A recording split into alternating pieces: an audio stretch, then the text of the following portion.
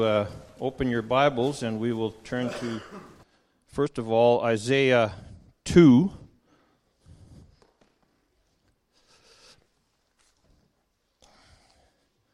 It's a good thing I got bookmarked from Terry. First of all, Isaiah 2, the first 5 verses, and then we will be turning to Matthew 24 from verses 30 to 36.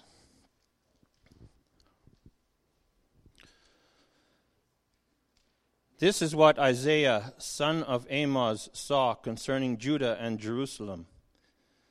In the last days, the mountain of the Lord's temple will be established as chief among the mountains. It will be raised above the hills, and all nations will stream to it. Many peoples will come and say, "Come, let us go up to the mountain of the Lord, to the house of the God of Jacob. He will teach us his ways, so that we may walk in his paths. The law will go out from Zion, the word of the Lord from Jerusalem. He will judge between the nations and will settle disputes for many peoples. They will beat their swords into plowshares and their spears into pruning hooks. Nation will not take up sword against nation, nor will they train for war any more. Come, O house of Jacob, let us walk in the light of the Lord."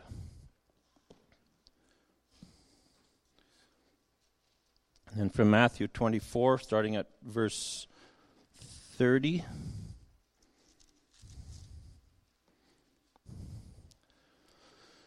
At that time, the sign of the Son of Man will appear in the sky, and all the nations of the earth will mourn. They will see the Son of Man coming on the clouds of the sky with power and great glory. And he will send his angels with a loud trumpet call, and they will gather his elect from the four winds, from one end of the heavens to the other. Now learn this lesson from the fig tree. As soon as its twigs get tender and its leaves come out, you know that summer is near. Even so, when you see all these things, you know that it is near, right at the door. I tell you the truth, this generation will certainly not pass away until all these things have happened. Heaven and earth will pass away, but my words will never pass away. No one knows about that day or hour, not even the angels in heaven, nor the Son, but only the Father.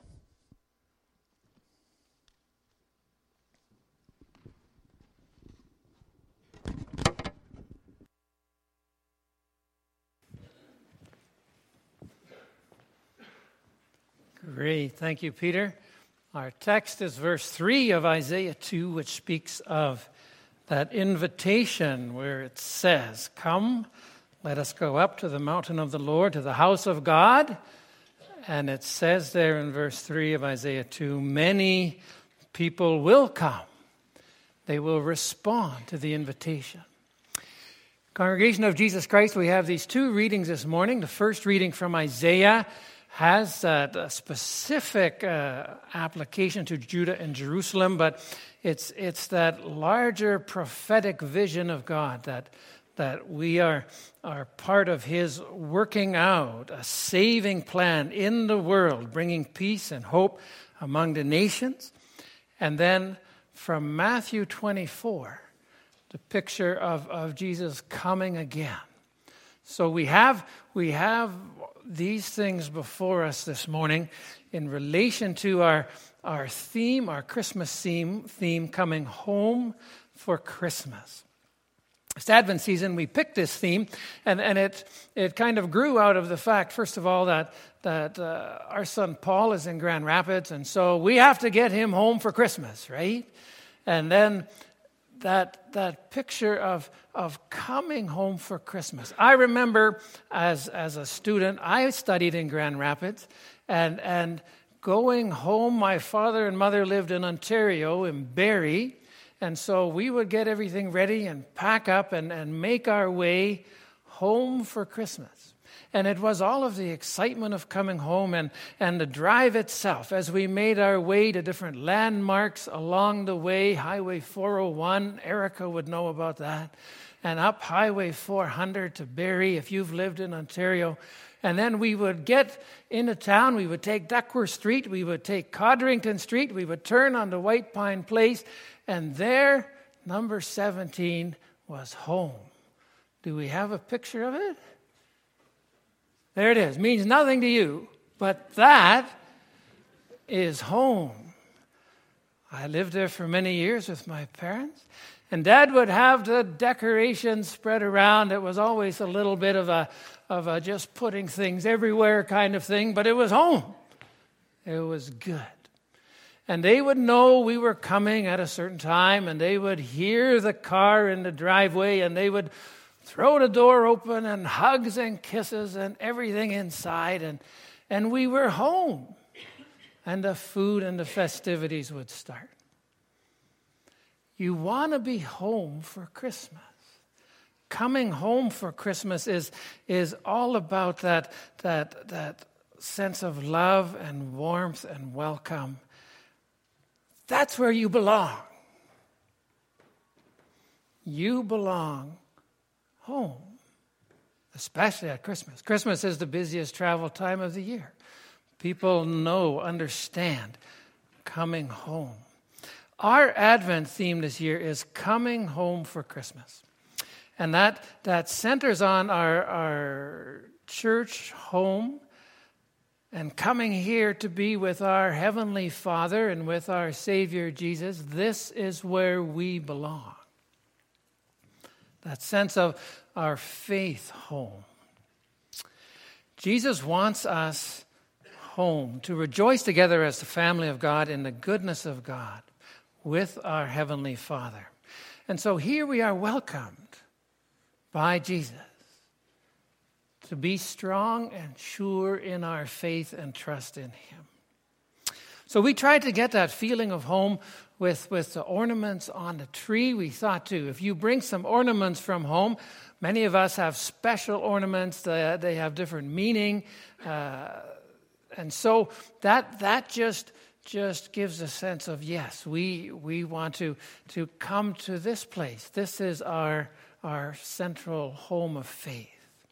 We also have the rocking chair here just to give a little more of that homey feeling, that we gather in our spiritual home, in the home of our God.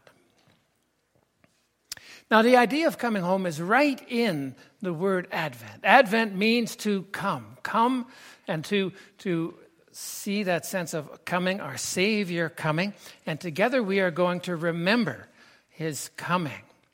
But we want to do more than just spend our time here remembering what went on in the past. And so we look to Isaiah 2, verse 3, where the sense of Advent, the sense of coming, brings us, Jesus came, and now He wants us to invite people to come to be with Him.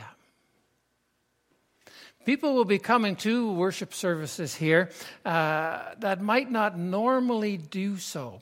And at Christmas, people do feel the call a little more of God on their lives. And so they see the Christmas things, they wonder, they may not be part of it as much as we are, and so they do feel, though, there's something there. There's something about the faith and the witness of the church and the Christmas celebration. And they come hoping for something. It ties into our candle of hope.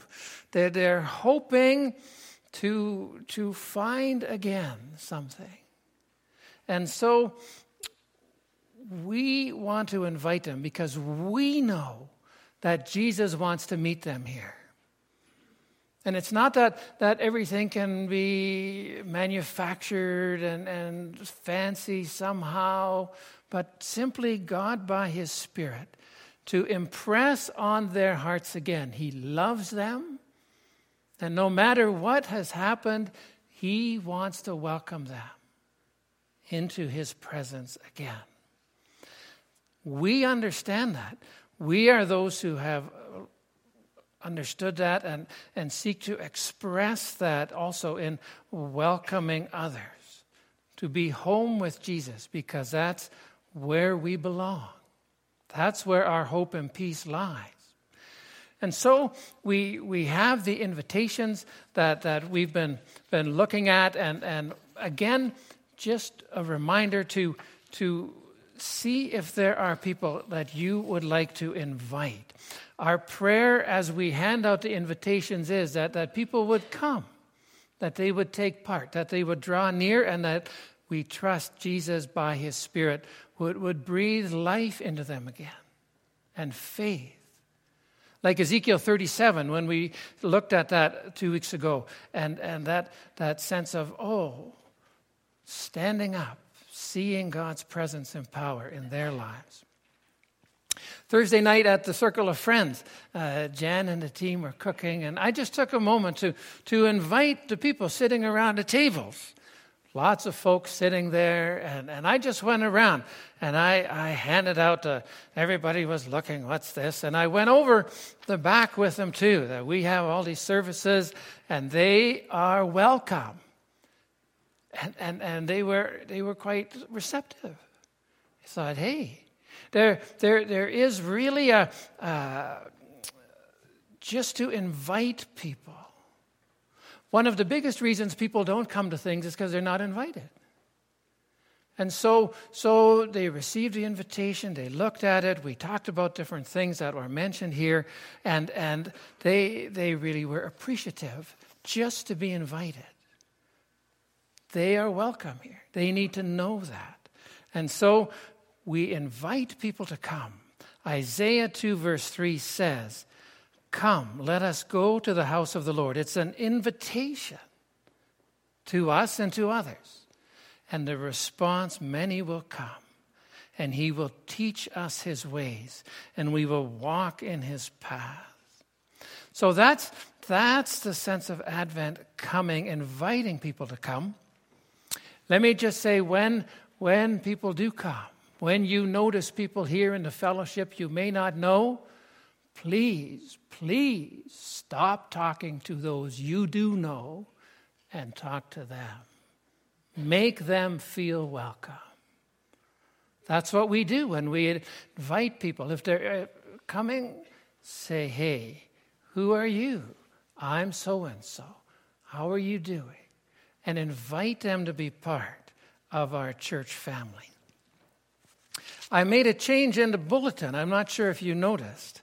To make our bulletin part of that normally we start just with on the front page, we have our mission statement. But the very first paragraph, under Coming Home for Christmas, the picture, we extend a warm greeting to all who have entered this place of worship this Sunday. If you are passing through, and people will pass through, we have that all the time. We pray your stay with us may bring you strength for the journey. If you are looking for a church home, we would like to invite you to consider us as your spiritual family. You are welcome and you are wanted. That's pretty specific. That's pretty inviting, I think. And if we can live that out, if we can be that loving, welcoming presence of Christ this Christmas, that's Isaiah 2's vision, that we would be that call to people, that call to the nations. So that's the application of the message this morning. I'm not going to say amen, but I trust it's clear to you. The application. Invite people and welcome people as a fellowship. Now, the question is why? Why would you actually do that? This is a candle of hope, but there's really not much hope. Some of you might be thinking there's not much hope that I'm going to invite anybody. It just doesn't happen. I don't do that. We're thinking about hope. Why would you invite people? Why would you offer to drive them? Why would you say, come and be with us? The context of all of this, why we do this, is in our Bible reading today. We have a very different view of Christmas. We actually have a very different view of what Christmas is all about. So people see it everywhere, and they watch the Christmas movies. Barb and I like to watch the Christmas movies. There's always nice little Christmas stories. We have a very different idea about Christmas, though. Our understanding of Christmas, it's not just a sentimental remembering of things long ago. We receive the historical details. We receive the biblical story with faith and joy. It's true in every detail. But we are, in fact, preparing, anticipating, hoping for Jesus coming again. Not as that little baby in a manger, but as the full-grown Lord and Savior of this world. That's Jesus coming in glory. So to recognize in his first coming that he is coming again. And that day is closer now than it ever was. Romans 13 talks about that. And that Jesus is coming with power, with the angels, with the trumpets. And that's the vision in Matthew 24, where it has Jesus coming again. So when we think about, too, who might be coming this Christmas, who is coming home for Christmas, we need to think at the same time, Jesus is coming home. Jesus is actually on his way home here again. Jesus is coming home. This is his home. This is the place where he was born. When you go home, you go back to the place you were born. There's all the special ties. It's the place where you are grounded. Jesus loves his home, this world, and all the people in it. He loves them so much that he did give his life for them. That's why the cross is an excellent symbol for Christmas itself. Jesus comes and is coming again. So Jesus made this world his home in his first coming, and at Christmas we remember that, and we remember that he's coming back. We anticipate that. That's our hope. So we are the family of faith that he knows and loves, and he wants to see all his people here to celebrate with him. So that's our invitation. We are inviting people to come, not just to sit around and remember something from long ago. We're inviting them to come and prepare for Jesus coming again, to make all things new. And that's exactly the message of the church. We are the place, the people eagerly expecting him. The church is his home base, and we are inviting people to come where Jesus welcomes them at the door, their loving Lord and Savior. And so that's the picture of Isaiah 2. It's a prophecy, and it's fulfilled in Jesus' first coming as Isaiah continues to work it out. Isaiah 7, we'll look at that as the story of a child being born. Isaiah 9 talks about the Prince of Peace coming. Isaiah 53 talks about him as the suffering servant. All of what Jesus has done, Isaiah is picturing. But here already in Isaiah 2 verse 4, the message of hope in a world that is going wrong. And it speaks, this is probably the most familiar of the verses we read today, where it talks about settling disputes, judging the nation, and beating swords into plowshares and spears into pruning hooks. And so to engage also our world, our culture, is to declare we need Jesus to come. We need him. And we have seen that again just recently in terms of the shootings in Paris. And then all of a sudden the WestJet planes are threatened even in Canada. And people are taken off and things are checked. And you think, it doesn't affect us, but it affects us. And you think, this world is going wrong. There's wrongfulness everywhere. Jesus is to bring righteousness. And that is our hope. We have that at the center. The efforts in our world are not working that well. We appreciate the efforts of governments and security agencies, and they add more guns and more layers of checks and more security, but it's always still there. This is a broken, fallen, sinful world. And Isaiah points to someone, Jesus, who will return, and then the swords will be made into plows, and the tips of the spears will be bent over, and they'll be used to prune branches of trees. We would have to imagine it more like, say, that the tanks that you see that are out in some of the war zones, and then you would see those tanks here pulling plows in the fields. That's what they are most useful for when Jesus is here. That there is no war anymore. And that the guns, you would line them up and you would use them with the barrels in the ground to string a fence. Because the things of war would not be things of war anymore. The whole thing would change. If Jesus was here, all would be well. We need Jesus to come home, to set things right. He is the Prince of Peace, and we want to welcome him. So that's the great comforting hope of faith in an uncertain and angry world. And it begs the question, when is he coming? When is that going to happen? And our message as church, talking to people, inviting people into that hope, is soon. Soon. So let's be together. Let's work together. Let's lift up the name of Jesus and share that truth. Because Matthew 24, Jesus himself is talking, and he says that we need to be ready because he will come. He gives the sign of the fig tree. You can tell the seasons, and the picture there is too.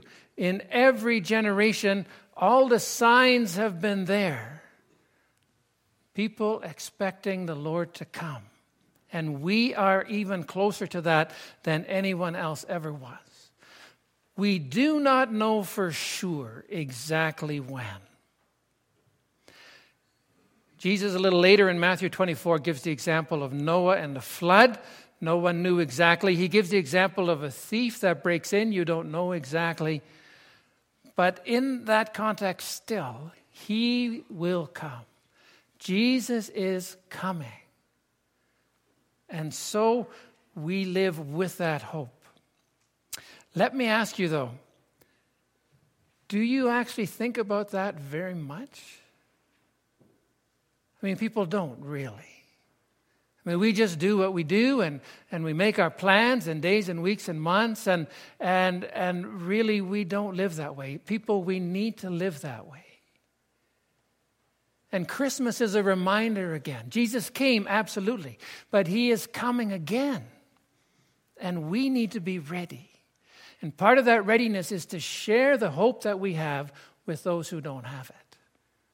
And that's the call on our lives. And this Christmas, we want to do that again. We want to speak into people's lives the truth that he is coming again. When? Matthew 24, verse 42 says we don't know the day. And in verse 44, it even adds, we don't even know the hour. But that's okay, because every day and every hour, we want to be living out that hope in our lives and in sharing that with others. And so our call again, as we enter this Advent season, is to have the truth that, Jesus came, absolutely. So nice, a baby in a manger, and all of that story, wonderful. But he is coming again. And we need to have him as our Lord and Savior. And so we continue to invite others to make him their Savior, to welcome him into their lives, into their home, to make Jesus the hope that he is, the hope as the Savior of the world. So as we look down in the manger, we always want to remember, look up. There he said too, we look up and see expectantly waiting for our Lord to come again. As he came the first time, for sure, he will come again.